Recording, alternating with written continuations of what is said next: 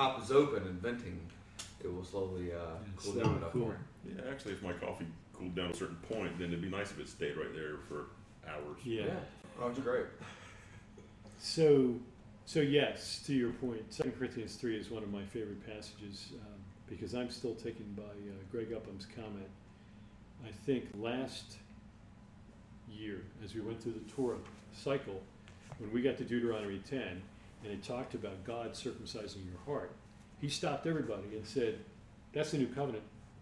That's it right there. You need to make sure you understand that. And we're all like, you know.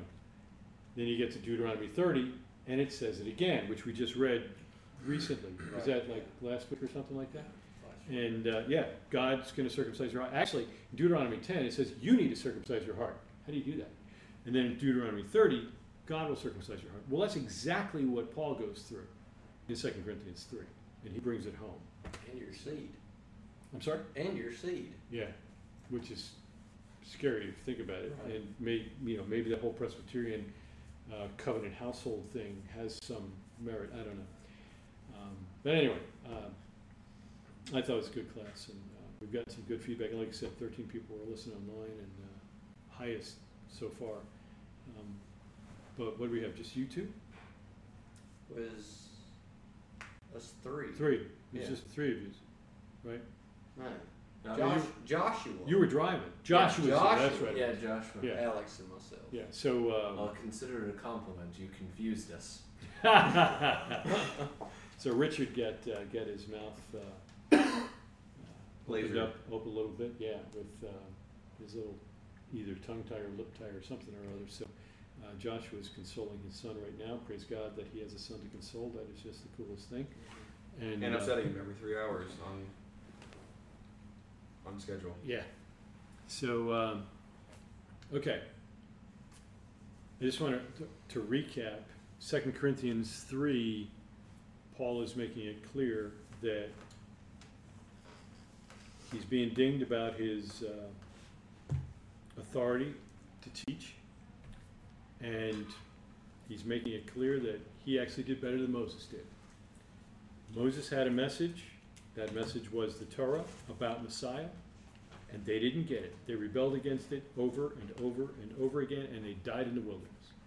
Whereas Paul's message is the same message, and people are becoming saved, having a place in the world to come. And I think 2 Corinthians 3, you've got your best exposition about, it doesn't matter who your dad is.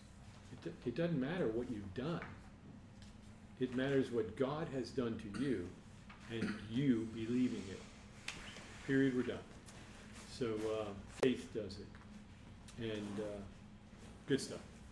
So if you'll recall the little map thing we did, Paul started in Antioch, went down to Jerusalem, and then comes back up to Antioch and starts going through Galatia, Phrygia, has a little, what do you call it, vision of the guy from Macedonia. Come on over here, come on over here. So he crosses the water and goes over to Macedonia, Thessalonica, Philippi, those places. And then he goes down the peninsula of Greece, and that's where he ends up in Corinth. Stops in Athens for a little bit, didn't go too well, ends up in Corinth, spends some time there. Comes back, stops at Ephesus, and goes back to Jerusalem, and then back up to Antioch. It's the first one.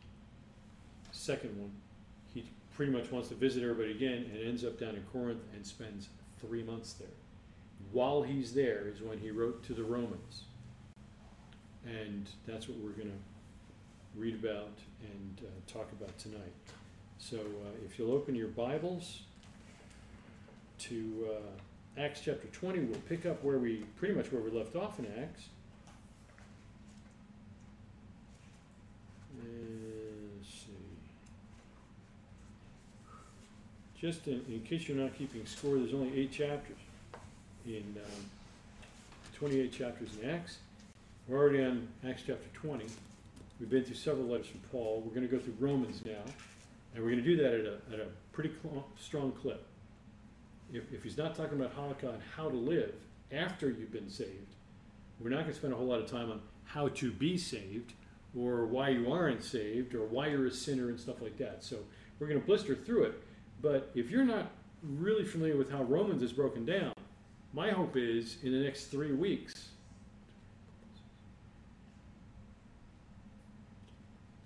3 or 4 weeks, you're going to know what the first half of the book is all about. It's not hard.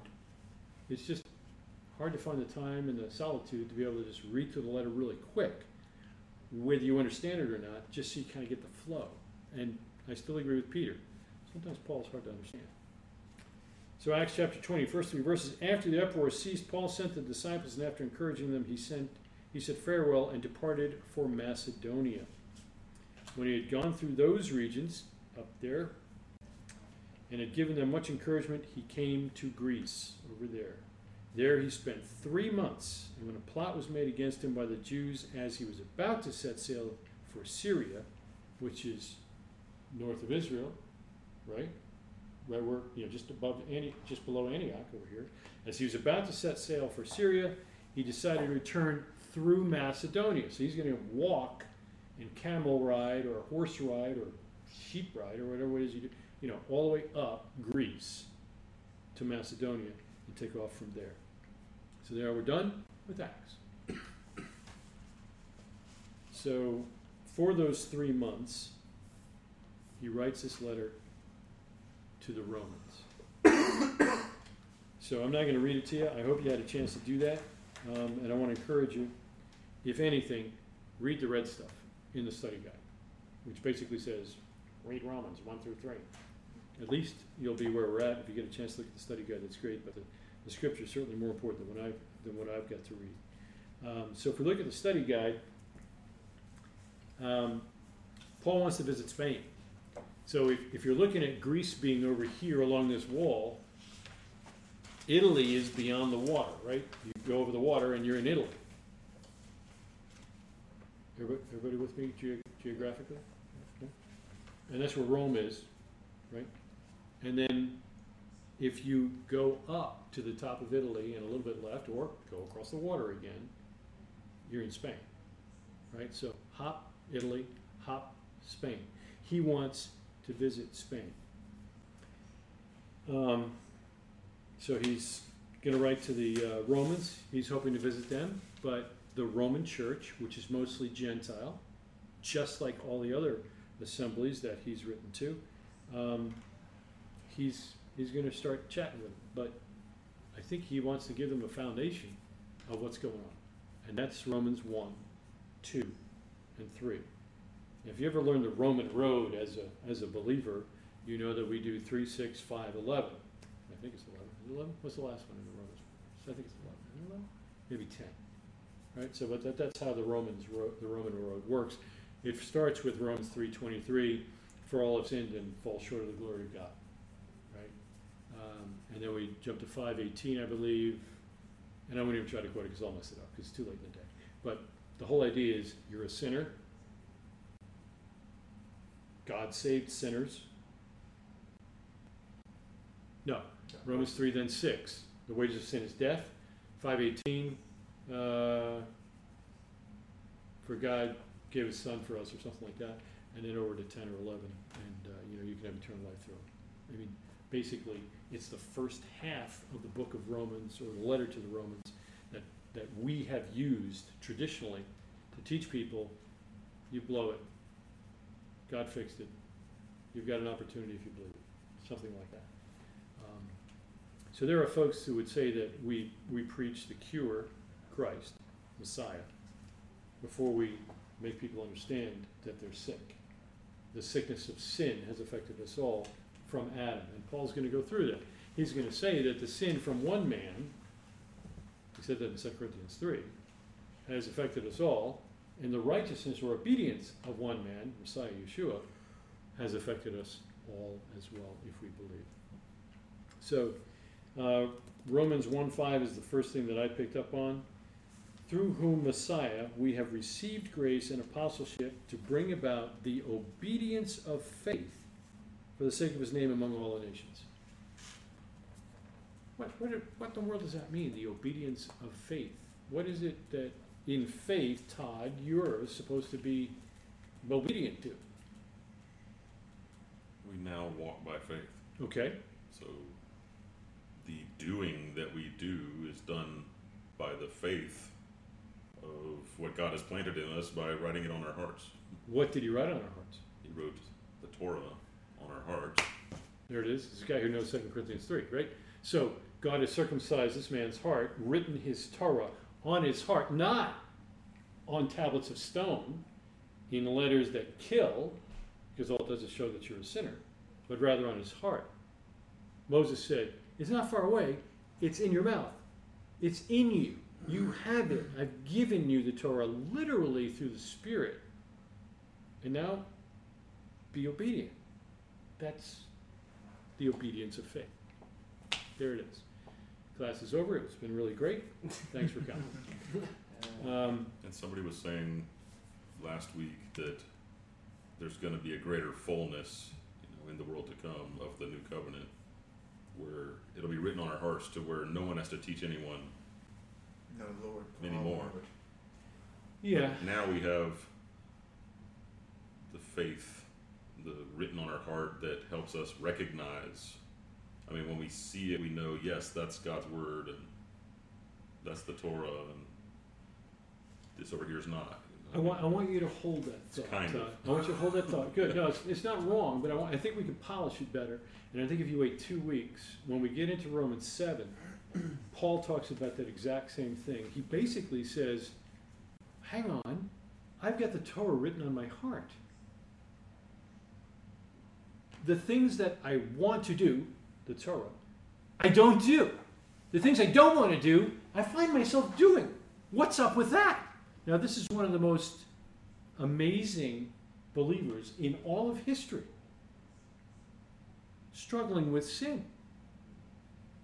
Well, but there's no temptation that took him or you or me, but such is common to man. That's what happens to us. We're in this sinful flesh. And he talks about that in chapter 8 and makes it clear.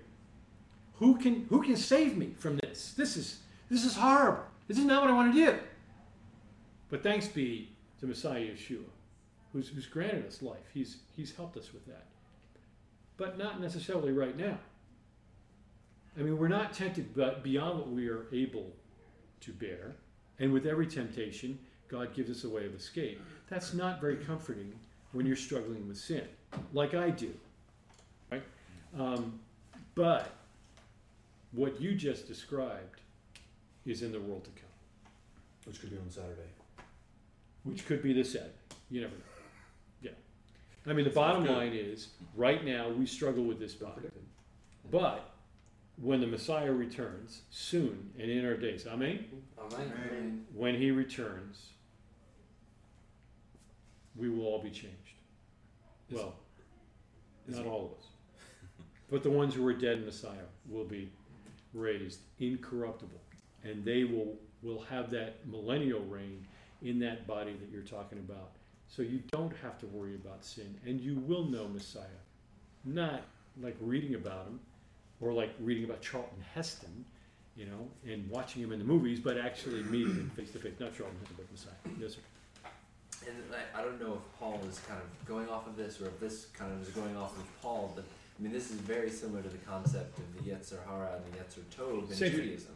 I mean, it's basically the same thing, right? Because the Yetzer... It's not basically the same thing. It is the same thing. Well, the only reason I said basically is because they usually don't say the Yetzer Tov is the Holy Spirit writing the Torah on your heart. They just say that that's like the godliness inside of us that desires to keep the Torah, but is constantly at war with our bodies, which aren't wanting to do those things. And yet Paul says, you're sons of God, quoting the Psalms. Right. So there's some divine spirit for sure. or spark in there But that he's acknowledged. Those concepts are just so similar, if not the same, Exactly. that it's there's amazing parallel there. Yeah. And I mean, some of the works of Judaism that speak about that defeating of the Yetzer Hara are so beneficial for believers too. About like just almost the tricks of the trade to continue to avoid temptation and to continue to try to build into your habits, those things that keep you from our weaknesses. Exactly right. Good stuff. Exactly right. Yes. I think I know that in my own walk, a long time ago I struggled with taking that too far and almost feeling like the flesh is just Bad. completely evil. But that's what happened in the think Reformation. In the Torah walk, I mean, and this is even during my, knowing the Lord. Yeah. But then in the Torah walk, I've almost felt like you can almost find that your flesh is not evil, that you have things to do and you have ways of aligning yourself, and that I believe we have three parts. Some people say two, but I believe we have body, spirit, and soul. And it's nice to know that all three can be good and can be working together, Yeah. and that it's not just two are good and one is bad, or Yeah. Right. one is good and two are bad, Yeah, that's an excellent point. It is an because excellent point. That's usually the sort of the function of the blessings, right? Is to elevate the things that are mundane. Our body gets hungry, so you could call that the Yetzer Hara, but like that, you can elevate that to a gratefulness to God for the bounty that He's provided you, and eat with the fellowship of believers, and have that be a Make it- glorifying thing. Make it like a temple experience. Exactly. And- Exactly. and a So that's worshipful an time. excellent point to remind ourselves of. It's not necessarily good and evil. It's worldly or fleshly Yeah, versus It's the common things common of God. versus holy. But that's kind of our responsibility, is to elevate those things That's that are common exactly to a right. state of holiness. And there, if you think about it as a drop of ink in water, blue ink goes into water, right? So the more I do an elevation of common things to make them set apart, not necessarily temple set apart, but just set apart. We're just going to have a beer together, or we're going to bless God for providing the beer and the barley and the hops and all the stuff that makes it come together, who creates all things who by His word creates all things, right? We're going to do that. And now it's not just a common thing like a guy out in the street who's drinking a beer, but we're doing a little bit of worship together. And that drop, I think of it as that drop of ink in the water is spreading in, now the water's not clear, it's sort of light blue. And when another meal comes upon us, or an opportunity to minister and work together, or an opportunity to study together, or an opportunity to help another family member, I'm just putting more drops of water in there, and my life becomes more and more like Him. It's a wonderful thing. This concept that the flesh is bad is what Catholicism fell into, big time. And that's why the priests would be flagellating themselves and hitting themselves with the whips and so forth, because the flesh is bad. It kind of overlooks the idea that after God made the flesh, He said it was not only good, but it was very good. So it's not that the flesh is bad, it's that we do bad things with it, or it causes us to do things that are bad. Three things cause us to do sin. What are they? The flesh draws us through its cravings to practice sin. What's the other one? Evil inclination. Is that I would say the same thing, same Yeah. thing? right? Okay. But we could say the evil inclination would be the devil, Okay. right? There are spiritual forces Also spiritual that are forces. drawing us away.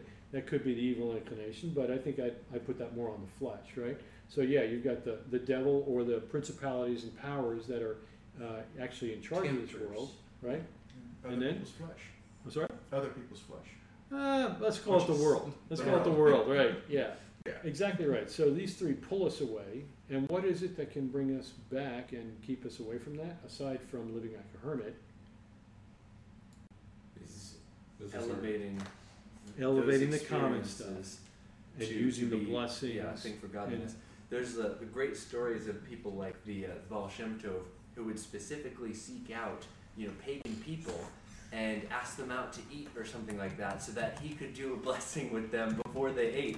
And he'd sometimes somebody would say, like, come up to him and they would ask him for something, and he would be like, I'll absolutely do that. I'll provide a steak dinner for that, no problem. but you just have to bless God with me beforehand. And that was the whole purpose. Yeah. Is it's like this might be the only time this guy ever blesses God or eats in a community of people that are all Right. worshiping God, but that's fine. Exactly. We'll make that happen. Amen. It's interesting you talk about how the Catholics are. Let's say were. I don't Were. think they do that quite as much anymore. Okay, we'll say But I'm not Christians. Mexican. It's always the thought of you should constantly be repenting for your sins, Yeah. that you are constantly just full of sin. And I found a really interesting comparison to that whenever I started studying about Torah and Judaism, is that there are 613 commandments Mhm. in which you can please God. Amen. And I don't really feel like in the church that I was brought up in, and maybe other churches that are different, but in the church I was brought up in, you were constantly looking at how you were doing things incorrectly Correct. and not focusing on how you could please God. It was just about you need to be a light to the world and witness to others. Right. And But if also not you're a doing- sinner. if you're not doing that, then Right, you're sinning. Because if you're Everything not else- listening to gospel music and Right. singing God's praise and studying the Bible, you must be sinning and not living a godly life Yeah. if you're doing anything other than that. And I thought it was really interesting that the 613 commandments gives you something to do. give you something to do. So by me going and helping a neighbor, or It's a mitzvah. by taking somebody who's giving them $1 because they need some groceries, like I am contributing to God's wealth. Absolutely. Not only that, I think that is spreading the gospel. I think Greg Upham, the way he puts it is, go ye therefore out into all the world and share the gospel. And if you have to, say something, but otherwise, keep your mouth shut. I'm with you 100%. And one of the things that, like you. And not to say that you should not be repenting for your sins, Oh, because we have we examples certainly of will. that. We certainly but will. Yeah, I'm with you. But one of the things that I remember is not only that, but that as we study the Torah each year, I realize that if you break one of the commandments, the Torah tells you how to fix it. Mhm. I busted your lawnmower that I borrowed. Oops. Well, oops doesn't cut it. Oh, you 10%. I got to fix it, and 2/5 on top or whatever it may be, and we get it there. Joshua Martin and the other Martin family are at home, having just gotten home, and he's greeted you all. But a lot of differences there, and the whole difference of how do I share the gospel? Maybe I share the gospel by living it. And what is that good news? That the guy you're talking to is not the guy who was here 40 some odd years ago, 30, 40, could call it 40, call it 40. So, all right, Romans chapter 1. I found your analogy in the scripture. Oh. It says the kingdom of heaven is like blue ink dripped into water. It spreads throughout the whole thing. Thank you. The leaven. And Watch out for that leaven, buddy. Watch out for that leaven. This is good leaven, though. Yes, Kingdom of amen. heaven. Amen. All right, so Romans chapter 1, Paul's primary argument is if you're a Gentile, then God has already revealed himself to you, and you are without excuse. And if you're a Jew, it's even worse, because he not only revealed himself through what the church today would call general revelation, but he revealed himself through specific revelation and handed you the Torah, made all kinds of noise on top of the mountain, and actually had lunch with you. So let's hold the Jews for a second and talk about the Gentiles. Since I find myself, surrounded by Gentiles, which I'm fine with. So we just had an eclipse. Pretty amazing. This week, we have 3 occlusions happening: Saturn, Mars, and Mercury. What does that mean? That means that in the same way that the moon got in the way of the sun, it is going to actually get in the way of those 3 planets this week. In fact, right before Rosh Hashanah. The sun's going to cover. The moon's going to go. Oh, It's the a moon's gonna lunar cover. Okay. occlusion, correct. So there is an order Probably to. explains why we've been having all these earthquakes. Yeah, and now hurricanes. another hurricane, and another one, Maria's coming, and that kind of deal. So I guess the question really is that enough? Is the order of the heavens, or the sun, the moon, and the stars, that according to the book of Bereshit in Genesis, are going to be signs and wonders? Are they enough for the Gentile to know that there is a God? Or, since it seems that most of science is denying that, by the way, that's scientists now, all of the inventions that we all take for granted now, and the guys that we lift up like Pascal and mathematics and so forth, were amazingly strong believers in Messiah Yeshua. And it was the Bible that helped them to understand these truths. Galileo, same thing. He's Italian, but so, is it good enough? Also Mason. Is it good enough? Or do you think that most Gentiles should get a buy? Because, there is a design, but does that really beg a designer? Paul says they're without excuse. Yeah. You're with Paul. Easy bet. I'm with Yeshua, then that broad road that leads to destruction just got narrow. Mm-hmm. Mm-hmm. Okay. Right. Okay. It just seems like there's a difference between like recognition and belief. Like a lot of people. I was standing in a big crowd uptown Charlotte watching that eclipse, and there was a lot of people that were recognizing how unique it was and recognizing it's kind of cool and everything, but there's just this. They're not taking it that next step. It's almost like that adage that my mother-in-law loves to say, people do what they want to do.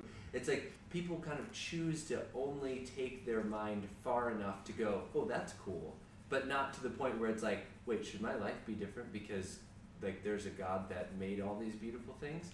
You know what I mean? Like, I think people are genuinely distracted by everything that's going on without really taking a moment to think about those kinds of things. Exactly right. And it's just like, because it is sort of a natural progression, right? Like, so the heavens declare the glory of God. So wait a second, I'm about to quote that. Oh, I'm sorry. The heavens declare the glory of God, and the sky above proclaims his handiwork. This is Psalm 19. Day to day pours out speech, and night to night reveals knowledge. There is no speech, there are no words whose voice is not heard. Their voice goes out to all the earth, and their words to the end of the world. In them he has set a tent for the sun, which comes out like a bridegroom leaving his chamber, and like a strong man runs its course with joy. Its rising is from the end of the heavens, its circuit to the end of them. There is nothing hidden from its heat.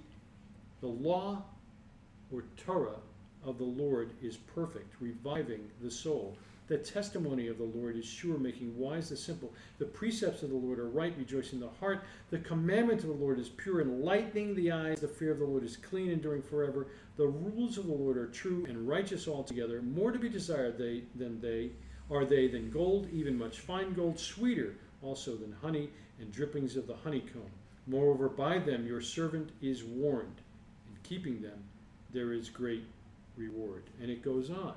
But he starts with the heavens. And by the way, Brock says, hey, and we should see him, I think, in 2 days at the Tashlich service. Yeah. Good to see him. Well, and that particular psalm has a cool progression to it, because the first 3, 4. inkling or something is that the heavens, right? It's like what you're seeing. You're kind of like starting to think through in your mind, like, wait, that couldn't have just been by accident. Like, that's so incredible. And then of course we have definitely no excuse now with Google and all of science and all of history being at our fingertips. Right. But then what it ends up to is the actual enlightening starts happening once you find Torah. Correct. That begins layering what you think you see and who you think God is with the truth. Exactly. But the thing that should get you to that point, the thing that should get you to ask those questions that would get you there, is God's handiwork. And unfortunately, I think we just get, it's almost like we're a bit desensitized because of entertainment, right? Like, I mean, how much more do movies just take something above and beyond, right? It's like, well, the sunrise isn't good enough anymore. Like there's like 2 suns on this new planet, and there's, you know what I mean? Like everything's exaggerated, and so then the absolutely unbelievable, incredible things that are right before our eyes are almost like lessened because of all that other stuff. Even at the Apple event that they just had, this guy is looking at just an empty table through his iPhone. And what do they call it? Augmented reality. He's got a little world that has just been, quote unquote, created on this table. So the fact that God created everything around us, like you said, is just minimized to, like, you know, what's the big deal? We're all just part of the matrix. If we wake up, we'd realize this reality is not reality. You know, something weird like that. I think you kind of hit it on a point there, because I think if we go back, say, 117 years, or just 15 years shy of the turn of the century, it was like 1885 or 1890 was when the World's Fair time was happening in Chicago, and there were a lot of things that were being introduced that the world had never seen before. And I kind of think back when you said that about the whole, like, we have the media and things that desensitize us. If you think about it, they saw a lunar eclipse, like we just had. I can almost hear the gasp in the air when it happens, like a crowd from those times where they're completely amazed that this marvelous thing is happening. There's no question. Yeah, and the ones that are by themselves are shocked that all the animals are quiet. Yeah. And it got dark on the whole planet. And now it's just meh. Yeah. Yeah, and I think that's why Abraham, and going back to the Hall of Faith in Hebrews, you know, it starts with Abraham, because Abraham is just one of the most incredible examples of what true faith looks like. Because if you even follow if you don't even follow the tradition that he was surrounded by idolatry, and, you know, his dad was had owned an idol shop and all that, you still have to think, like, this guy was absolutely on his own and still came to a saving faith that is an example for every generation since. Like, it's possible is basically I think the point of reiterating what happened with Abraham. It's like, hey, if he could do it, anyone could do it. He's the example. Follow how much faith he had by just what he saw, and then continue it and keep going, you know? So, you know, you bring up a good point, and it's sort of a rabbit trail, but I think it's cool. Hebrews says that, actually the Master says that Abraham saw Yeshua's day. He saw what was going to happen. So do you think he saw him looking at Nathaniel under the tree? Or do you think he saw him arguing with the Sadducees and the Pharisees in the temple? What day? Coronation of the king. So, times, not a specific so time. do you think he saw when he comes back the second time? I think that too. Most people think he saw him maybe on the cross. Most people think That's maybe what I he would've saw him thought. teaching. Would be or something the like days that. of Right. Yeshua's what Could be. would have been, not like a specific time, but the days and what was going on But in the the culture. term "the day" is an Old Testament, I beg your pardon, a Tanakian phrase. The day of Because the the Lord. day would not, the day that's most significant, although it is significant, the most significant day is not the day he was crucified. It's the day he rose. Well, which one? Which time? We only rose from the dead once. Right. Okay. Well, he returned When he returned. once, but he was going to return a second time, and I would say that would be and a that's significant day. what the Tanakh Although says. it was necessary for him to raise from the dead Absolutely. I mean, for first, our sins. no question. Then But the day that you're talking about, when he comes back, I think you're that's right. what the Tanakh says is the day. In the day of the Lord. Well, that's not when he was here the first time. That's the second time. Which is why most of the sages get a little confused, the sages of Israel, with, you know, when Messiah comes, singular, when he comes that time, not when he comes back. That doesn't work if your focus is That's only on interesting. the Lord. right? Well, for them, it'll be one time. That's correct. That's correct. All right. Well, and since he was there from the very beginning. Thank you, Joshua. I think you're right. And since he was there from the very beginning, and that it was the sixth day that man was created with free choice whether to choose to worship God or not. Or simply That's- obey. Right. That's whenever he was donned king. Okay. You're getting a little heavy for me, but You know- I don't disagree. But Right. you know, I got a moose. Because you can choose to not obey or not follow. Well, God. you called it worship Right. at first, which I don't disagree with, but you're really talking about obedience, Right. which goes back to how do we stop from sinning? We all said, well, make the common holy, pray, bless God, do things, acts of kindness, and so forth. But worship truly is obedience to God. Obedience, yeah. So back to the Torah and keeping the 613 commandments. That day, the man who represented us all chose not to obey. Or actually, we could even rephrase it and say, he chose to obey another. Whether it was himself or his wife or the Satan, either way, he did not obey God. He chose not to obey God. And There was a time he didn't, but at first he did proclaim that he was God, right? Would Adam not have said that there is God? oh, no question, Right. he was walking with God. And therefore proclaimed that he was a creator of him. Yeah, I think you got to stretch a little bit to take it there. I mean, I think ultimately that's the effect of their sin for sure. And Scott, I beg your pardon. It said J. Martin, so I just assumed it was J. Martin who was typing there. Now I see who's in charge of the computer. So it's excellent comments. Let's jump back to Romans to make sure we stay on track because we're supposed to be talking about the first three chapters of Romans. And we're just still in Romans 1, but I bring your attention to verse 18. For the wrath of God is revealed from heaven against all ungodliness and unrighteousness of men, who by their unrighteousness suppress the truth. That, to me, that sounds like today. But how is the wrath of God revealed against ungodliness? Unless, like some of the more charismatic or Pentecostal type preachers, AIDS would be considered the wrath of God. It's a consequence of your sin. Man shall not lie with man.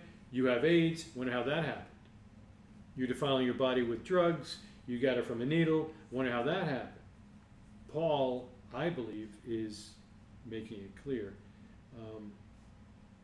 that may be the wrath of God. Could be.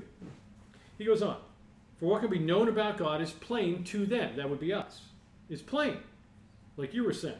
Well, wait, so why would he say them if he's writing to Gentiles? He clearly has divided now, as he's writing to this Gentile community, he is talking about the righteous and the unrighteous, Okay, the okay, ungodly, right, for right. sure. So, So, are you saying because it says the Jew first and also to the Greek, that because it says them, well, the them, he clearly has identified ahead of time as being the unrighteous. Yeah, the unrighteous. would he have said us?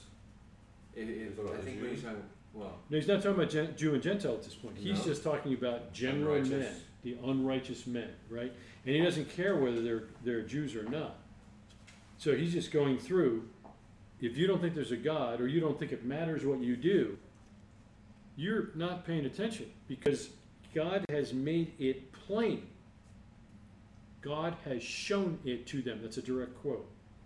For his invisible attributes, that's the stuff you can't see, for those of you who live in Gastonia, namely his eternal power and his divine nature, have been clearly perceived ever since the creation of the world. What is it that the unrighteous or the ungodly deny vehemently? Creation. The creation. yeah. It's evolution that happened by chance. And or we're by- 6 million years in instead of 6,000 years. Where this bone that's about this big It's 12 billion years That's old. exactly right. Or 40,000 years old. And here's a picture of what it came from, which we made out of whole cloth from this little dog. Which Okay. our computer did tell us That's is what right. it looks like. Which we helped create with Steven Spielberg. There it is. Right. So verse 20 of chapter 1, they are without excuse. So let me just pause there.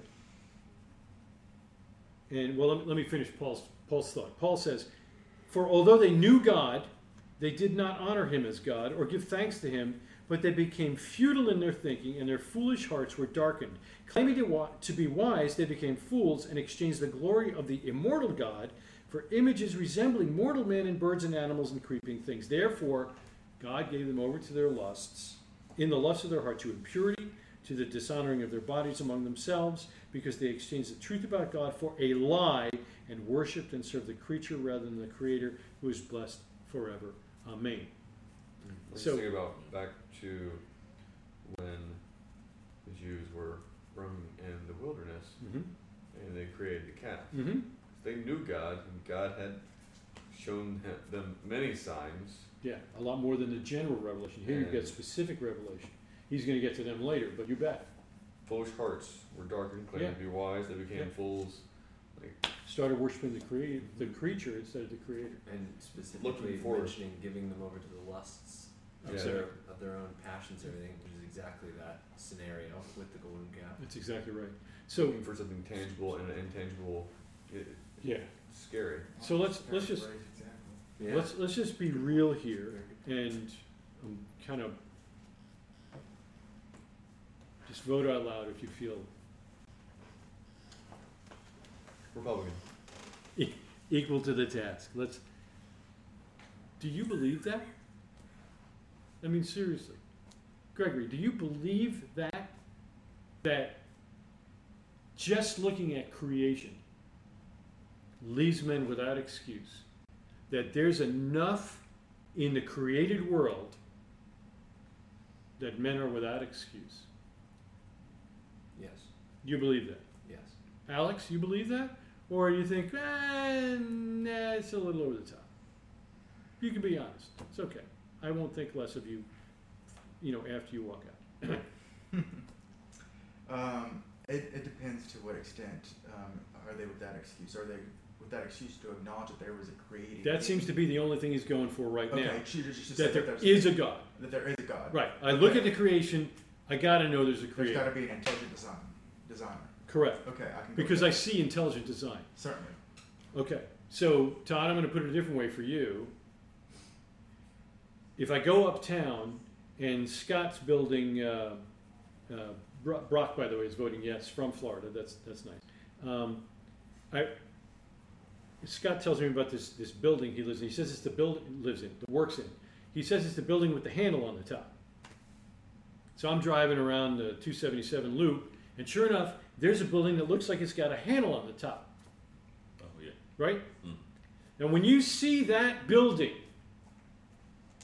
is there even the slightest thought in your mind or in anybody you know that that building just happened by the chance forming of atoms, I'm sure that. a mistake of nature? I mean, when we put it that way, doesn't it sound amazingly foolish? Does the tornado go through the junkyard and build a 747? Exactly. I mean, I'm trying really not to force the argument or to set up a straw man.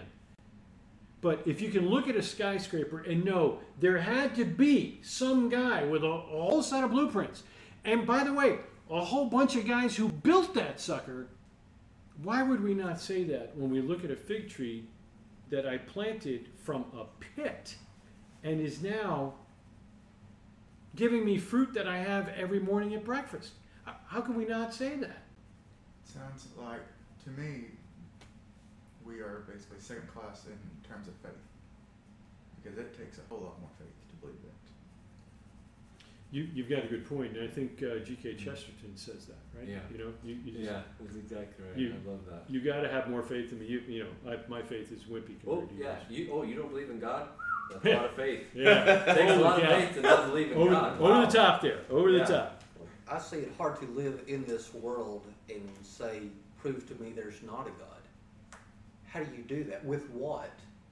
Yeah. It's Well, you can never prove a negative. everything You around can you. never prove a negative, but you should be able to prove a positive. Right, It's not possible to prove a negative. right. So Scott's reminded me of, I can't remember the author there, that English guy. Scott, tell me who wrote that thing, but he writes about the banana and the Coke can. Have you guys heard that one? No. And he talks about his theory of how the Coke can came to be.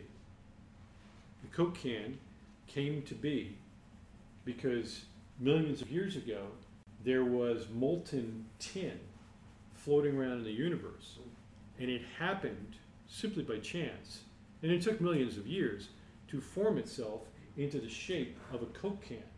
And a brown bubbly liquid that was just primordial ooze on top of some molten rock happened to go inside the can, and it sealed itself, and then red and white paint happened to be swirling around, and just through a freak of circumstance happened to fall on this metal, and it ended up saying Coca-Cola, patented, 1973.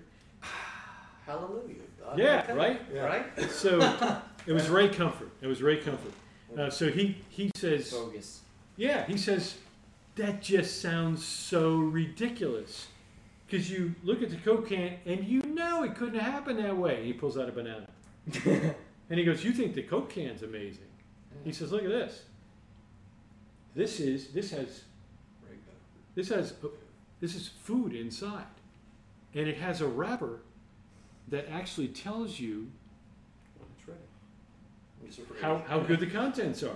Green, too soon. Yellow, just right. Black, a little too late. And it has a flip top, just like the Coke can. But the wrapper splits itself perfectly to go over the human hand. And it fits perfectly in the human hand. And it's tilted towards your mouth. He says, it gets better than that. It not only tastes good, but when you're done with it, the wrapper can be used to make more. It turns into soil that's perfect for growing more of these wrappers with food inside. It's an amazing thing. So, Come on. That's really cool. isn't it great? I like that. Yeah. He's Ray Comfort. He's It's just his perspective how he My described the question banana was is, funny. did the wrapper revolve around our hand or our hand around the wrapper? Yeah. Woo. Yeah.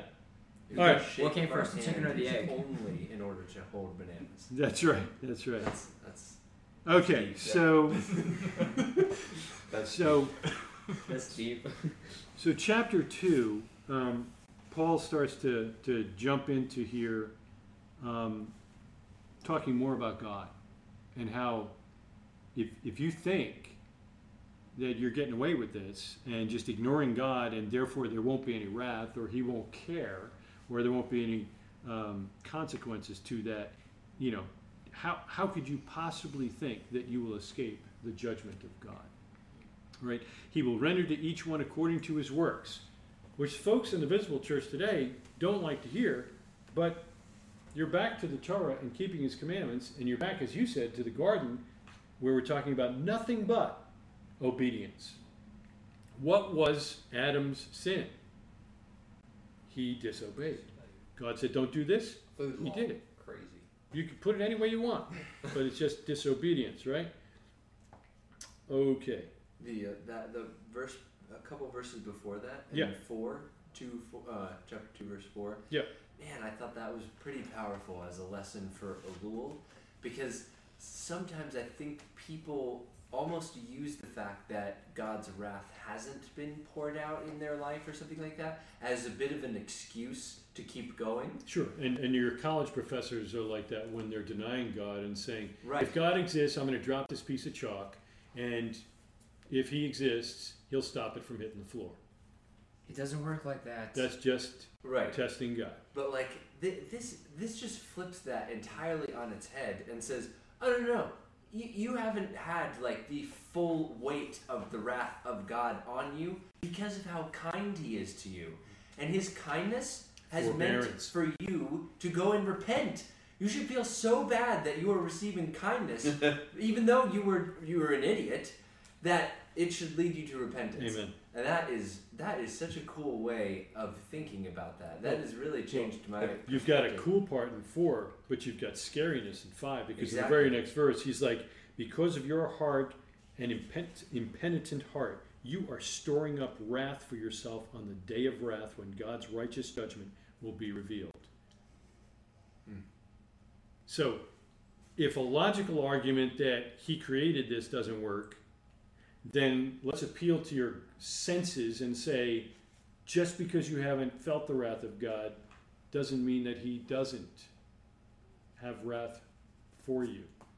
He's being patient so you will acknowledge him, because he is a loving God. Yeah. And, oh, by the way, your account is full up. So come the day when you get paid, the wages of sin is death. Amazing. Yeah. I've never heard it put that way. Well, The- that's why Romans is so cool. seeing mercy and seeing kindness, because I think it is not our nature to seek repentance in times of mercy or in times of like receiving a gift and thinking I shall repent at this point. It's usually when things are going bad that you think, oh, I've been doing something wrong, or it's time for me to ask God for help. Wait till your daughter recognizes, she's old enough and she recognizes that she messed up, and she messed up big time, and she knows because your wife has told her, when daddy gets home, he will deal with you. And the rest of the day, she is beside herself. And you come in the door and you listen to what happened, and you look at her and you tell her, you deserve to be punished, don't you? I love you. And if this feeling you have right now will make you understand that you need to obey your mother and I, then I'm good with that. You're going to do that. That's going to happen in your life. And praise God when it does, and you don't have to spank them, because they've mentally figured out it is better to obey. It is better to be obedient than not. It's got to be a mental assent. All right. There's no punishment. Most punishments will not cause them to change their behavior. That's just a punishment. That's just Well, it's like pain. it should. It Well, should you'd over hope so, time. but I think where you Well, point out if you spare the rod, you will spoil the child. That's Sure. a fact. But I think what you're getting at is you're giving them an opportunity to think Yes. through and recognize what the issue is. That is one of the most pliable times. That, and right after you spank them, when you make it clear, I wish you had not forced me to do that through your disobedience. Or like Gregory was saying, is when the times when you don't actually deserve anything, when you were living in total sin, and then out of nowhere something blessing good of God. happens, which causes you to think like, why did this just happen to me? I did all these crummy things, and hopefully would cause you to realize. Gentlemen, I want you to be clear, sitting right here, right now. You heard it from me right now. That should be every day. Because I don't care how good you're doing. I don't care how many commandments you're keeping. The fact that you get any blessing in your life, you should be on your knees thanking God every single day. It is amazing. And I can tell you that when you get to be my age, it's just overwhelming as you look back at the wonder and grace of God. All right, so verse 12 in chapter 2, we start to pick up. Scott says we need to be cognizant of the difference between punishment and discipline, right? We can be disciplined without necessarily being punished. Punishment, should bring about a result, but the discipline is what needs to be generated there. All who have sinned without the Torah will also perish without the Torah, and all who have sinned under the Torah will be judged by the Torah. Now he's starting to split the unrighteous into the Gentile and Jew scenario, or the non-Jew and the Jew. For it's not the hearers of the Torah who are righteous before God, but the doers of the Torah will be justified, the ones who are obedient. For when non-Jews, who do not have the Torah, by nature do what the Torah requires, they are a Torah to themselves, even though they don't have the Torah. They show that the work of the Torah is written on their hearts, while their conscience also bears witness, and their conflicting thoughts accuse or even excuse them on that day, when according to his gospel, God judges the secrets of men by Messiah Yeshua. When he separates the sheep from the goats, and every thought and intent of our heart is going to be laid bare and open where everybody can see. Then it'll come to pass. So then he goes into the Jewish side of it, and circumcision and so forth. So he seems to start to slam the Jew and make it seem like, the circumcision is not going to help here, guys. So that's why chapter 3 opens. What advantage has the Jew? Or what's the value of circumcision? And he's big on it. You think it's great? Comments on that?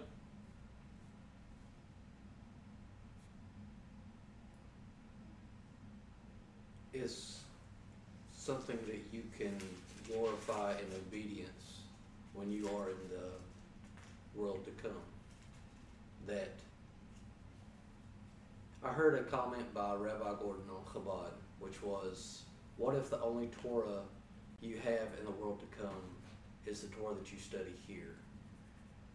And therefore all the revelations that you get there and all the glory that you will receive there is from what you've put in, from what you've done here. And so what you've done here, Bris Milah, the glory will be revealed there to you of, hey, I believe that was true, God, so we did that. Mm-hmm. Mm-hmm. The way the sages put it, the world to come is like a large banquet hall, and this world is like the foyer. And while you're waiting to go into the banquet hall, while you're in that foyer, is the only time that you have to keep the mitzvot, because you cannot keep them once you get into the banquet hall. So you got to do whatever you can while you have this time in this present world,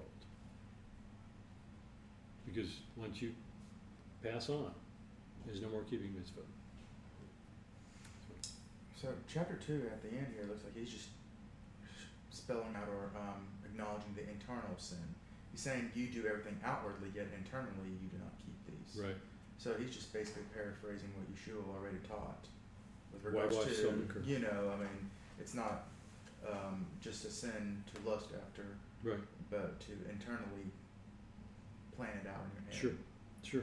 So I think that's what he's basically paraphrasing here. The whole idea that if you know it, you just without excuse. Yeah. Without excuse. The one who is a Jew, who is merely one outwardly, nor is circumcision outward and physical, but a Jew is one inwardly, and circumcision is a matter of the heart, by the Spirit, not by the letter. His praise is not from man, but from God. That verse 29 is 2 Corinthians chapter 3 that we studied last week. That's it right there. I like That's like in conclusion. then. There it is. Yeah. The new Yeah. covenant means your heart's been circumcised, and the Torah is written internally by the Spirit, and now you have this desire to be obedient. Whereas right now, you may not have the desire to be obedient. In fact, he's going to go on later and say, you don't even have the ability to understand the Torah unless God has worked in your heart. So, I like how it starts out with, for circumcision is indeed of value if you obey the law. So it starts out saying circumcision is important, is what I'm seeing. This whole explanation after that, I think people say he mentions circumcision and then he shows you that circumcision isn't needed. But I think it starts out saying circumcision is of value.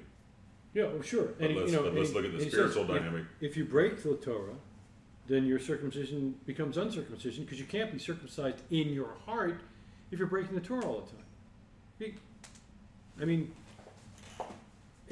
It's like the stuff that you only hear in some of the Jewish Gentile churches, right?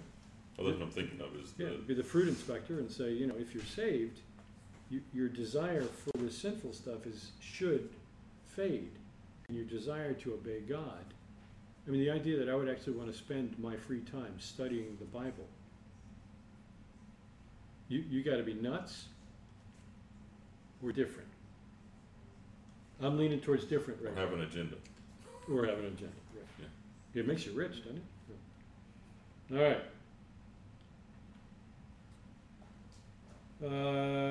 Verse 9. Man, this is just nasty business. Verse 19. 3:19. We know that whatever the Torah says, it speaks to those who are under the Torah, so that every mouth may be stopped. How so? We know what sin is. And you can't justify yourself. Because God said, don't do this, and you're doing it. So there's no justification. So it keeps you shut. And the whole world may be held accountable to God, for by works of the law no human being will be justified in his sight, since through the law comes the knowledge of sin. You cannot be holy enough to have a place in the world to come. It can't be done.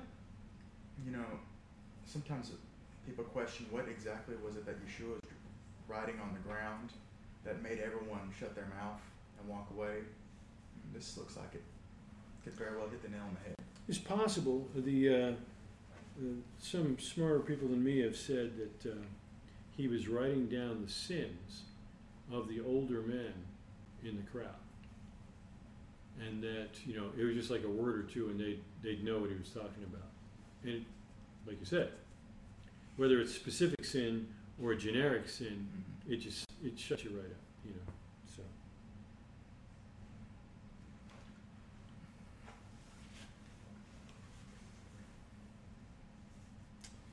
So we get to 23. For all have sinned and fall short of the glory of God, and are justified by his grace as a gift to the redemption that is in Messiah Yeshua. That's 24. Most people don't read that, right? They stop at the end of 33, and they say, all have sinned and fall short of the glory of God. That's true. But they are justified by his grace as a gift. Now we're up to Ephesians chapter 2. Through the redemption that is in Messiah Yeshua. I don't think 23 should ever be quoted without 24. Whom God put forward as a propitiation by his blood to be received by faith.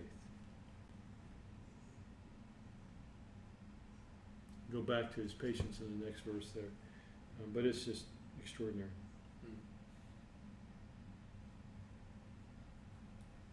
All right.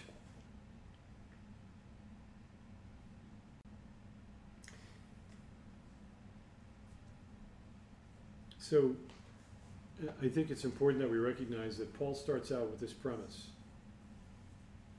If you're on the planet, you don't have any excuse for not knowing that there's a God.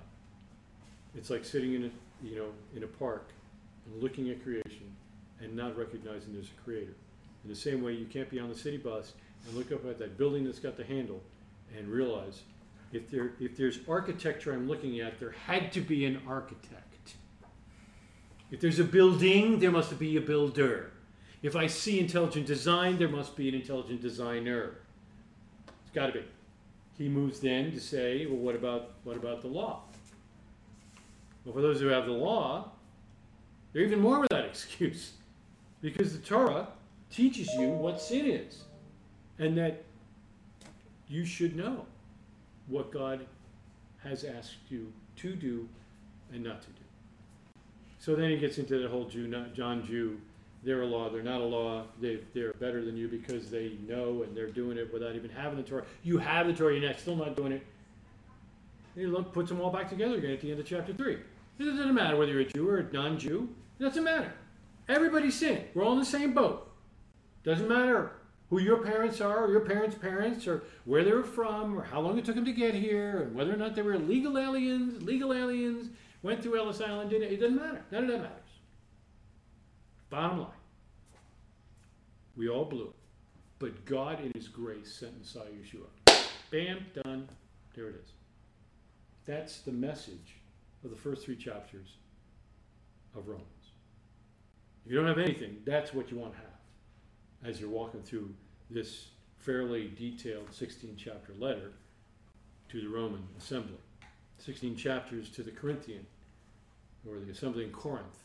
I mean, 16's where the monk decided we should have some chapter breaks here, but it's good stuff.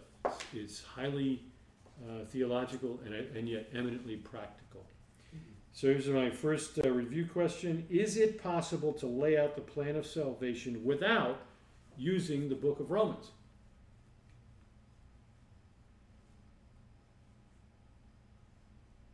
What does Paul start with?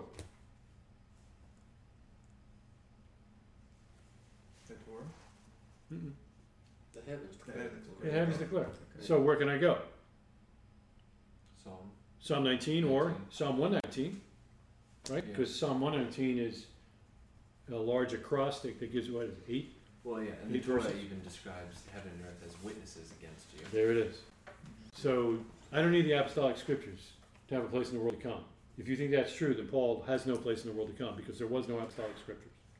Nor were the 15 or 20,000 Orthodox Jews who came to Jerusalem for Shavuot, that believed that Messiah Yeshua was the Messiah. They couldn't possibly have a place in the world to come and be saved if you had to have the apostolic scriptures. You don't have to have the apostolic scriptures. You certainly don't need a book of Romans. So we've already got the heavens. It's throughout the Tanakh, Proverbs, Psalms, Deuteronomy 30. I mean, there's a kicker, right? So what's his second point? If you don't have the heavens, then you have you may have what? The law? You've got the Torah, Yeah, the Torah. right? So you've either got the natural law, you know it's wrong to kill your mom, or you've got the specific revelation of the Torah given to the Jews. So you're without excuse now. So law, general or specific, you're host. So the heavens have got you. The law naturally. Nobody believes that beating children to death with a large club is appropriate to do. Nobody believes that. Everybody believes that's wrong. How could that possibly be? Because there's a natural law within us that's innate to the human species. So whether you've got that law or you've got the actual Torah, you know that you're doing something that's wrong. That's where that guilt comes from when we violate either of those. So Paul says, so we're all hosts. That's it. We have no chance to have a place in the world to come. We're all without excuse, and God's wrath resides on us.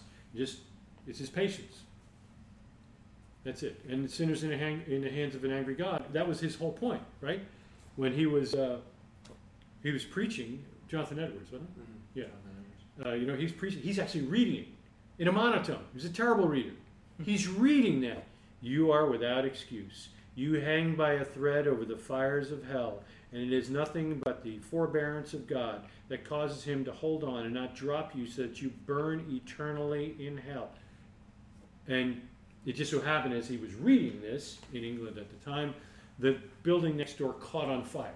So now the people are hearing these words, they're looking to the window and they see the flames, like, ah! And they're throwing themselves into the aisle, save me, God!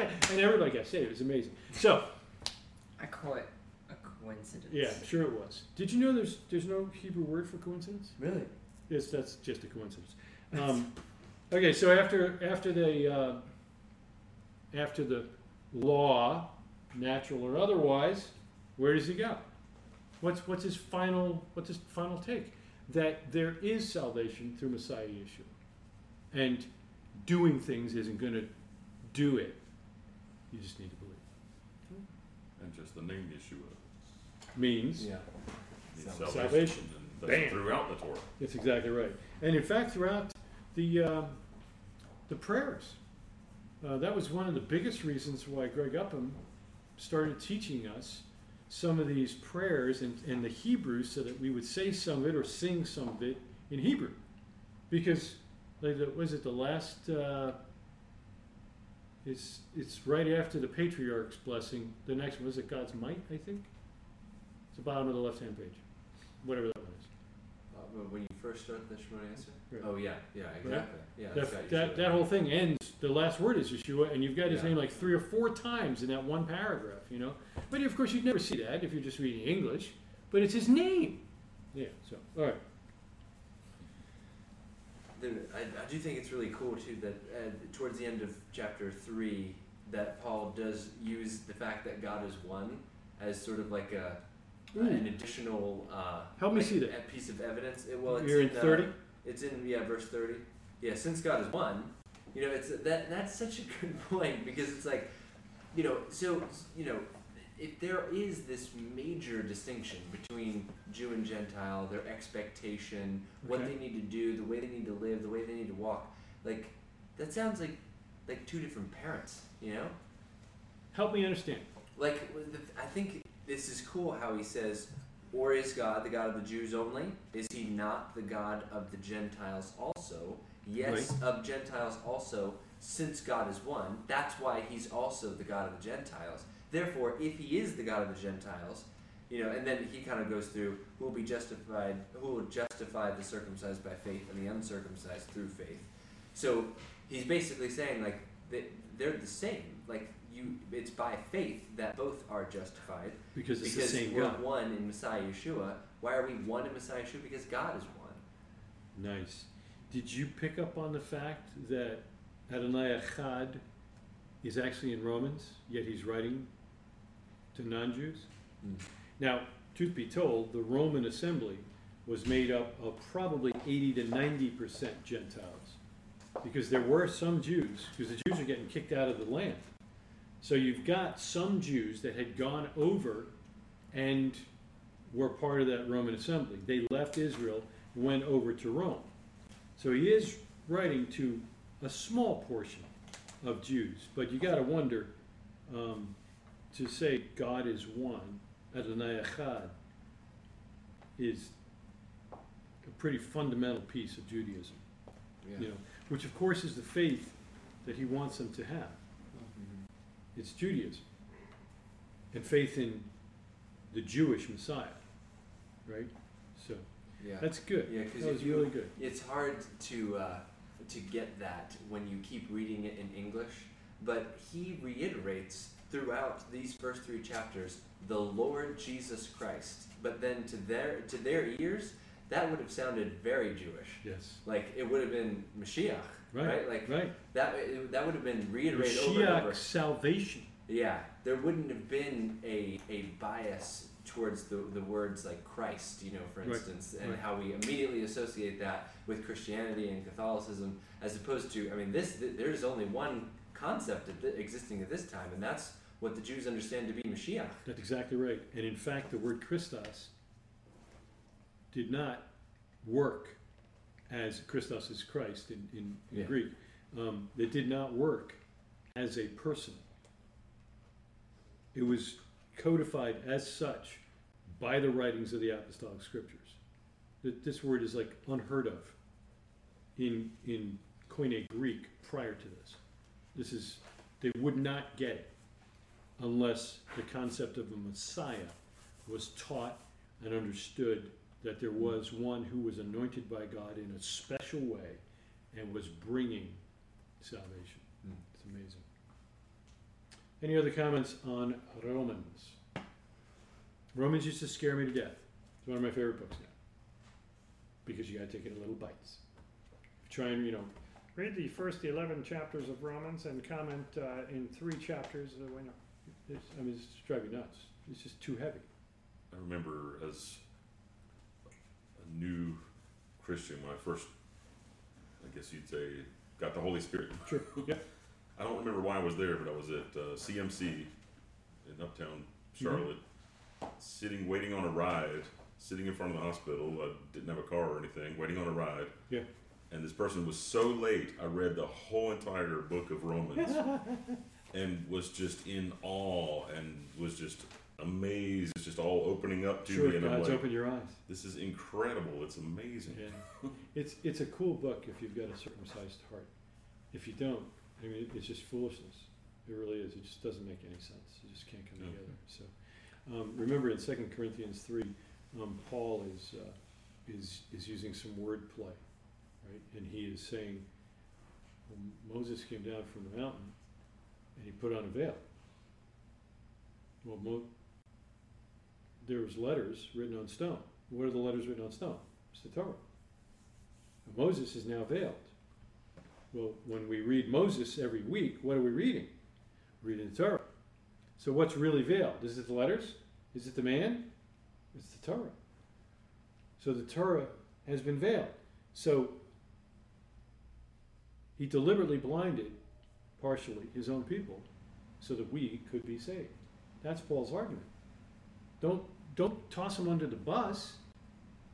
It's not entirely their fault, but God used them, and by blinding them, he says, even to this day, when Moses is read, a veil lies over their heart, which God put there, until the fullness of the non-Jews who are coming in is there. And then he'll lift the veil. And thus, all Israel shall be saved. That is amazing, that God not only was patient with me while I was sinning, but was patient enough ahead of time to hold back his people. Because that's what Greg Upham was saying weeks and weeks and weeks and weeks and weeks and weeks ago. We had a little discussion where he said, he could have ushered in the kingdom that day. Had they accepted him as the Messiah, that would have been it. The kingdom would have started. And then there was an argument about, well, he had to die. We know he had to die. But if they had believed, he was ready. The kingdom is at hand. I'm trying to lift the veil, guys.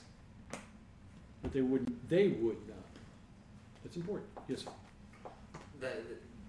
Because there are times when the veil is lifted for certain people, right? Like we Sure. know great testimonies of Jews that they, I think it's Rabbi Perlmutter that he came across the belief in Messiah Yeshua from reading the Rosh Hashanah Machzor. That's right, yeah. So anything could happen, but it reminded me of a story. I think I heard it on Chabad that of this son and his dad, and the son kept asking the dad for money to buy a new car, and did you read that too? Was that on Chabad? Yeah, I think so. Yeah, I think it's famous midrash. Yeah, and he keeps asking his dad, and he keeps asking his dad, and his dad said, "Well, you know what? I'll give you the money for the car if you just read this book." And the kid, it's a big book. He's just like, I don't want to read the book. Can't I just have the money? And anyway, hims and haws for a long, long time. The end of the story is that he never got around to reading the book. He goes out, he gets a job, moves out of the house. He's bitter against his dad. He's bitter against his dad because he never gave him what he really wanted. And long after his dad has passed away and everything, he decides to just crack open the book. And there, towards the end of the book, is a check that would have been enough for a new car. And it was sometimes I feel that way about that whole concept of the veil, that it's not a mean thing, right? But it's this desire from the Father to want you to dig for it, to do something for it. Sure. And sometimes it comes easier for some than others. I mean, we see that with the example of the prodigal son, right? One son feels like he works all the time, doesn't get what he wants, and the other one, just goes off and does his own thing. But it's not up to us who gets what, right? But all of us should be one desiring to do the will of the Father. In this case, the will of the Father was he wanted his son to read the book before he gave him the money. But I like to think of that concept in that way, where it's an act of love, that whole veiling, and especially an act of love that to the us. Gentiles may come, no question, as well, but even to his people, because it does happen for his people. It does, and I think Jonathan and I were talking about that during ONEC 2 weeks ago. Yeah, must have been 2 weeks ago, right? 2 weeks. A week and a half, whatever. right. How there may be Orthodox Jews in the past who knew the identity of the Messiah, or who trusted in the Messiah, and that God would send his Messiah, and they believed it with perfect faith. That's what Rambam says. I believe with perfect faith that he will send his Messiah. And though he tarry, yet will I trust in him. That sounds pretty cool. Now, what's the veil do in that case? Cover the identity? Obviously not the concept. He's got the Torah. He's got the concept. I need Mashiach. He will bring peace. He will bring the ultimate redemption, as the Jews say. At the revivification of the dead, there he is. There you go. So the dead in Messiah, not the dead in Yeshua, the dead in Messiah will rise first. 2 Corinthians chapter 4. I'm going to say 15. Well, might be 14.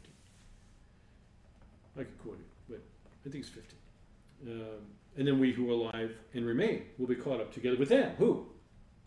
Those who were asleep or died in Messiah. And thus we shall be together with them in the air. Who?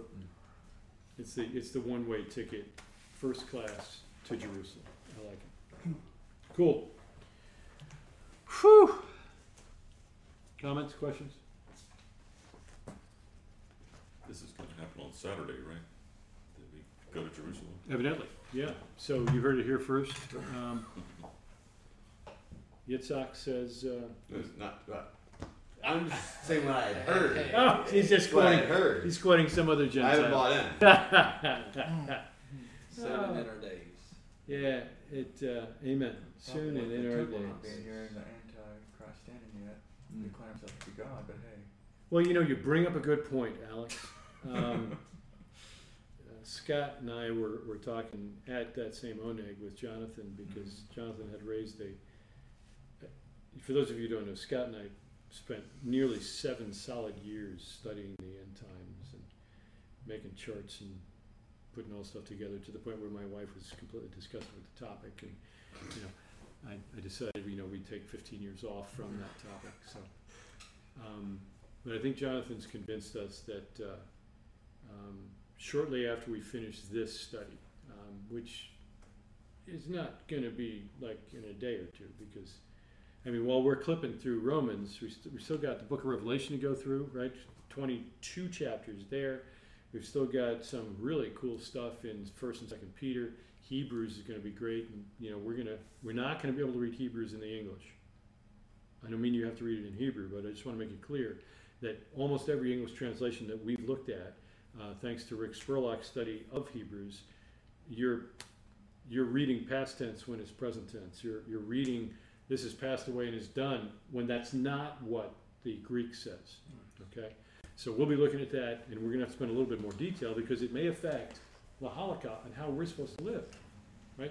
But anyway, we will be doing a study of the end times, and hopefully, in the same way that we did the walls, we'll be able to put together a couple of walls and drawings and whatnot that will help us to piece together those things. Just to give you a very, very quick taste.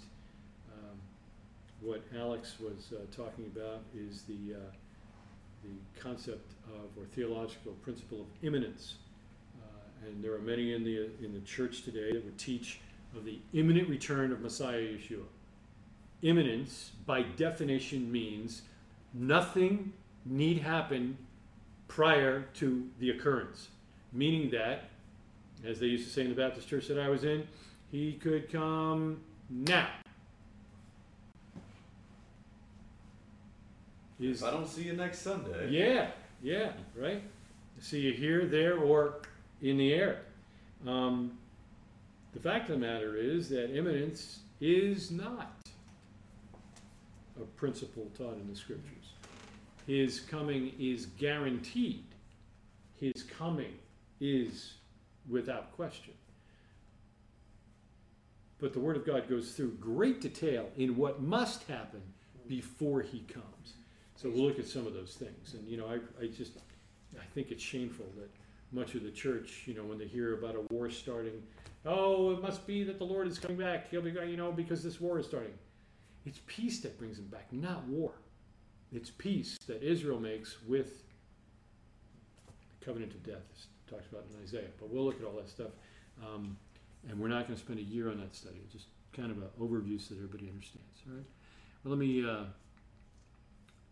let me just, if I don't get to see, especially you, probably you, and you on Thursday, I just pray that God will grant each of you men a spectacular, profitable, and blessed year ahead, and that the year will be sweet like honey, nourishing like the apple, and that, who knows, that he would send his Messiah soon in our days. Amen? Amen. Amen. Thank you, gentlemen.